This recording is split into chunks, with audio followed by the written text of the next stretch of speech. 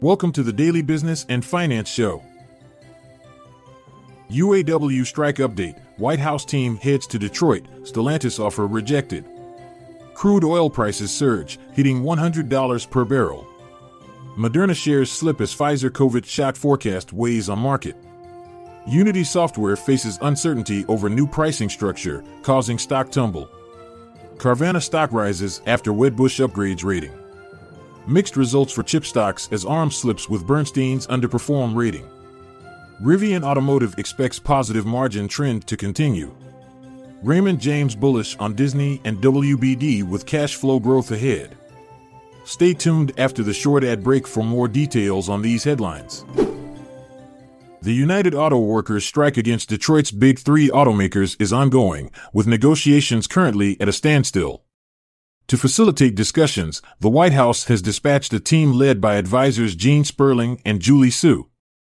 Stellantis, one of the automakers involved, has proposed a 21% pay raise in line with Ford and GM's offers. However, the UAW is demanding a larger increase of 40%. President Biden is seeking the union's endorsement for the upcoming 2024 election. Talks with Stellantis are set to resume on Monday. Meanwhile, Ford has been forced to lay off 600 employees as a result of the strike. Energy stocks are leading in Monday's trading as Brent crude oil nears $95 per barrel. Traders and analysts anticipate prices reaching $100 soon. Saudi Arabia and Russia's production cuts have reduced inventories, while global consumption remains robust.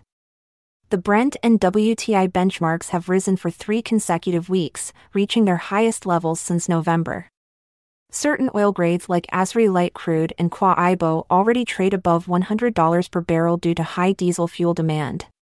Citigroup analysts predict that geopolitics and technical trading may briefly push oil over $100, but they expect prices to eventually stabilize.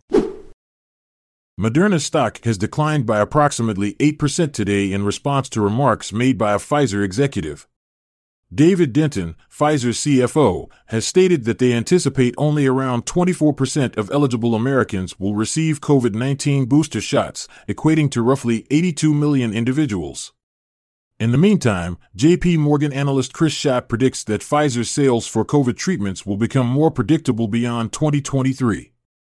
This development coincides with Moderna garnering attention due to its EU recommendation for an updated COVID vaccine.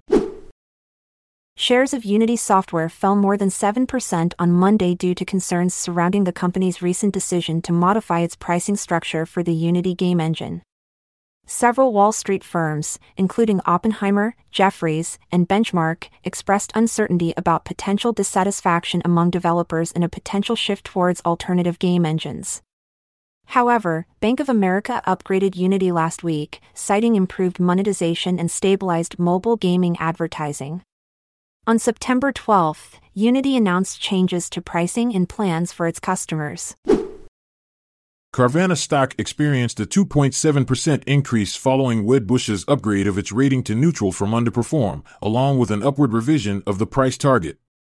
The company's recently completed debt exchange and improving profitability are expected to contribute positively in the coming 2 quarters. Carvana has been benefiting from favorable industry pricing conditions as loan sales have surpassed originations. However, analysts remain cautious about recommending the stock to long-term investors due to challenges in its wholesale business opportunities. On Wall Street, there are currently 2 buy ratings, 15 holds, 2 sells, and 4 strong sells assigned to Carvana stock. Semiconductor stocks had a mixed start to the week. Bernstein initiated coverage on ARM Holdings with an underperform rating. Analyst Sarah Russo highlighted risks to ARM's growth story, including competition from RISC-V and its distance from the China business. ARM shares closed down over 4.5% after a significant jump last week. NVIDIA, AMD, and Intel, other semiconductor stocks, saw fractional gains and losses. The UK's antitrust agency laid out new principles for regulating AI and will engage with NVIDIA on the matter. Intel unveiled a new glass substrate material for advanced packaging. Micron shares ended higher following an upgrade by Deutsche Bank citing inflecting fundamentals. Other chip stocks also saw fractional moves. Morgan Stanley expresses optimism regarding Rivian Automotive following a meeting with the company's management. CEO R.J. Scaringe highlighted the success of their R1 process, which will shape future developments. Rivian demonstrates strong consumer appeal, evident in high residual values and a backlog until the end of financial year 24. Scaringe anticipates improved plant utilization and increased gross margin benefits. The company emphasizes vertical integration to gain advantages in design speed, performance, and cost control. Rivian intends to construct a Georgia site in 2 phases commencing early financial year 24. Shares have exceeded Morgan Stanley's price target of $24 after a 17% rally within 6 weeks. Raymond James has recently initiated coverage on major media companies, expressing optimism regarding their potential for cash flow growth. In their analysis, they have assigned ratings to various companies. Walt Disney and Warner Bros. Discovery have been rated as outperform, indicating a positive outlook. On the other hand, Paramount Global has received a more neutral rating. According to analyst Rick Prentice, the traditional media sector is undergoing a transition from declining linear business models to thriving streaming platforms. Despite challenges such as COVID-19 and advertising downturns, Prentice believes that these companies can adapt and succeed in this evolving landscape. Prentice specifically highlights Disney's strong position with its streaming services and valuable intellectual property. He sets a price target of $97 for the company based on these factors. Similarly, Warner Bros. Discovery is expected to benefit from synergies and content investments, leading to a price target of $19. However, Paramount Global faces obstacles in terms of profitability due to its reliance on linear TV and competitive disadvantage in streaming content compared to its peers. Overall, Raymond James' coverage reflects optimism about the cash flow growth potential of major media companies like Walt Disney and Warner Bros. Discovery while acknowledging challenges faced by Paramount Global in the evolving media landscape. Thanks for tuning in to the Daily Business and Finance Show.